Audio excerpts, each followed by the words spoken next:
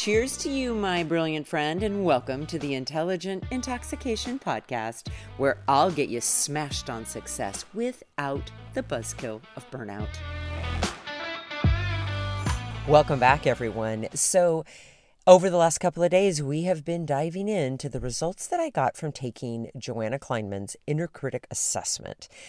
So far, I have talked about the restless inner critic, the inadequate inner critic, the perfectionist inner critic. Today, I want to talk to you about the guilty inner critic. When I took the assessment, I believe in this area, I scored a 25%, which basically means, to my understanding, that about 25% of the indicators, the things shared about this inner critic resonated with me. Okay, so I want to share with you some of the things I learned, right? Here is the hallmark of this type of inner critic. Always feeling like everything is your fault, that you are to blame for not just your own problems, but for everybody's problems. You've always done something wrong. You've done something bad. It is very easy with this type of inner critic to get into this black and white thinking where you're either right or wrong or good or bad, okay? And because of this, it's very difficult to offer yourself any forgiveness or compassion. And you may be in the habit of trying to get attention and affection from others to meet your emotional needs by people-pleasing, rescuing, or flattering others. And it's very easy for you to lose sight of your own needs. In other words, you are meeting the needs of others at your own expense because you are so afraid of appearing selfish, okay? Here's something else that's really interesting about this flavor of inner critic. One of your deepest fears is for someone else to be disappointed in you. And just a reminder, if people are disappointed, basically what that means is what they wanted and expected didn't happen. Or what they didn't want and they didn't expect did happen. That's all that disappointment means. However, with this kind of inner critic, if someone is disappointed in you, you are very likely to make it mean that not just that you're guilty of something, but that you are a bad something. You're a bad daughter, a bad student, a bad friend, a bad spouse, a bad mother or father, or whatever it may be. And anytime we tip into that bad, good, right, wrong, we are queuing up the shame, and that doesn't serve anyone, okay? Here's another couple of things to share about this type of inner critic. Always thinking about worst case scenarios, about dangers, about what could possibly go wrong. Your mind is never at rest. Someone does or says something and you get suspicious of them and you make it mean something not so great about them and how they feel about you or about you, right? You may also notice that you feel very unloved or very flawed or inferior, right? Or incompetent. And again, so much of that you are basing on how other people respond or react to you, right? It's like you are taking your cue from others to determine your worth and value in any given moment, right? This is so fascinating. So here are some of the things that resonated with me. And these are like thoughts, things that I might subconsciously be thinking at times. And if I'm aware that, if I cue in that this is what's going on, I can kind of manage it. I've gotten really good about this first one, but I didn't used to be. Not saying no and saying yes instead because I didn't want to disappoint people, right? Because then that meant that they would be upset with me and then they might reject me or exclude me, okay? Being constantly aware again of, oh my gosh, that person's disappointed in me, right? Or here's another interesting thing. Avoiding any conflict or any confrontation or any difficult conversation because you might offend the other person or you might hurt the other person's feelings, and then they are not going to like or love you anymore.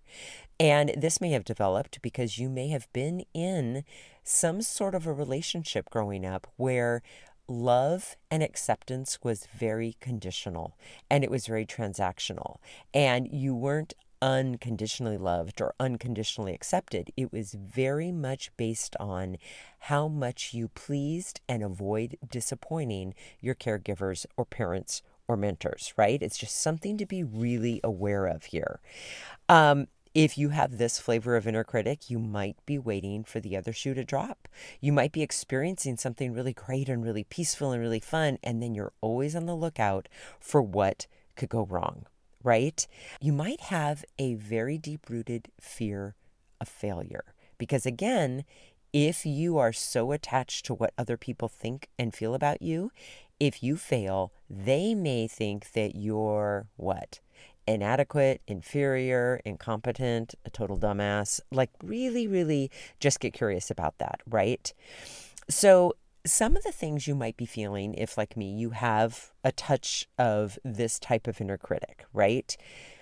There are times when and I'm getting a lot better about this, but I wouldn't allow myself to feel angry or bitter or resentful because I didn't think I had a right to.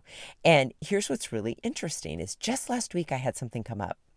I had something come up in a relationship, and I was sharing with a friend that I felt really disappointed and I felt very hurt and almost like overlooked and unimportant, all the things, right? And immediately where my mind went was, well, Terry, when have you made other people feel that way? So it was almost like just feeling those feelings. My guilty inner critic jumped in and said, no, no, no, no, no, you're not perfect. So I had a little of the perfectionist inner critic there too. So therefore you don't have a right to feel this way because you have made other people feel this way. Okay. Isn't that fascinating? But I caught it. That's the goal here, guys, is not to erase these thoughts and these feelings, but to catch them as soon as they start so that you can manage them, right? That is the win, is that awareness and being able to catch it, right? Sooner rather than later. Something else I've noticed is, gosh, if you have a strong fear of failure, you're going to be really overwhelmed when making decisions, especially if you view decisions as right or wrong, rather than as, okay, if I make this decision, I might get these results. And if I make this decision, I might get different results. You might get very overwhelmed with your decision making. I used to be that way. I am not that way anymore because I know how to make decisions now in my body, and I don't let my inner critic influence my decision making, right? Here's another trigger for someone with a guilty inner critic. Someone else calling you selfish.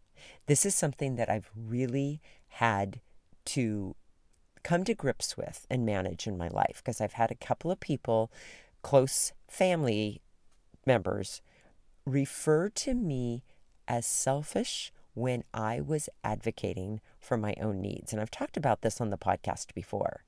And it used to be that I wouldn't advocate for my own needs because I didn't want anyone to think I was selfish. And then I started practicing saying what I needed or what I didn't need or what I wanted or what I didn't want. And then I would be called selfish. And sometimes I would kind of abort the mission and backpedal. And then I got a little better at just knowing it was going to feel really uncomfortable, but I was going to do it anyways, even if I was called selfish. And now I kind of have fully embraced being selfish as a badge of honor, because if I am being selfish, it means that I am prioritizing myself.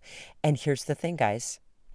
Unless you are like a freaking narcissist, being selfish is a gift you give yourself and others, because if you are willing to prioritize your needs, you are going to honor it when other people do the same. It's not about, oh, I think my needs are important and yours aren't. It's never about that. If you prioritize yours, you're going to want the people in your life to prioritize theirs.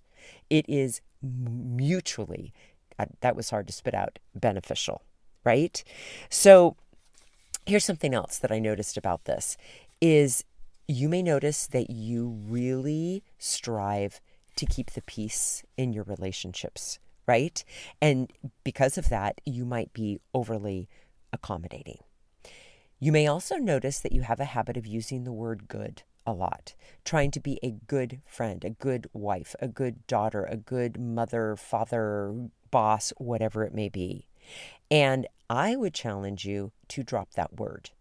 I would come up with something more nuanced or more specific. So, for example, instead of telling yourself you're not a good daughter, maybe you say, actually, I'm committed to being a loving daughter, a kind daughter, a present daughter, a helpful daughter. Do you see the difference?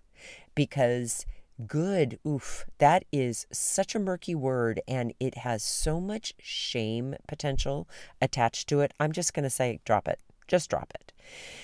So I gave you so many things on this front to think about, right? Let's talk about how this type of inner critic may have developed when you were young, because I think it's really important to understand this part. You may have grown up in a family where you only got attention if you were helping or serving others, or if you were anticipating the needs of others. So you may connect meeting your emotional needs by first having to be of service. You may also have gotten the messaging that it wasn't okay and it wasn't safe for you to be authentically who you are. And remember, with authenticity, it's not just about what makes you different, your gifts and talents, and getting to show up and serve. And I don't mean serve in like a subservient way, but like offer your gifts and talents to others. It also means that you get to be in touch with your body and your needs. And when you say, no, I don't like this, this doesn't feel right to me, it's honored and respected. And oftentimes we grow up in situations where that does not happen. Okay? So a lot to think about here. So just get curious about how big of a part this guilty inner critic might play in your life, or specifically in your mind. Again, I strongly encourage you to go take that inner critic assessment. You'll find the link in my show notes. In the meantime, deeply grateful that you're here. Have an intoxicating rest of your day, and I will be back tomorrow with the 5th flavor of inner critic, which is the victim. Ooh, should be good, right? All right, have a good one. Hey, my friend, if you're thirsty for more than this daily shot and ready to intoxicate the hell out of your personal or professional life, I'd love to invite you to coach one-on-one with me. It all starts with a complimentary happy hour call. Head on over to terrybradway.com. That's Terry with 2 R's and an I. Bradway, spelled just the way that it sounds. Once you get there, my friend, click on the Work with Terry button and we'll take it from there. Thanks for listening and have an amazing day.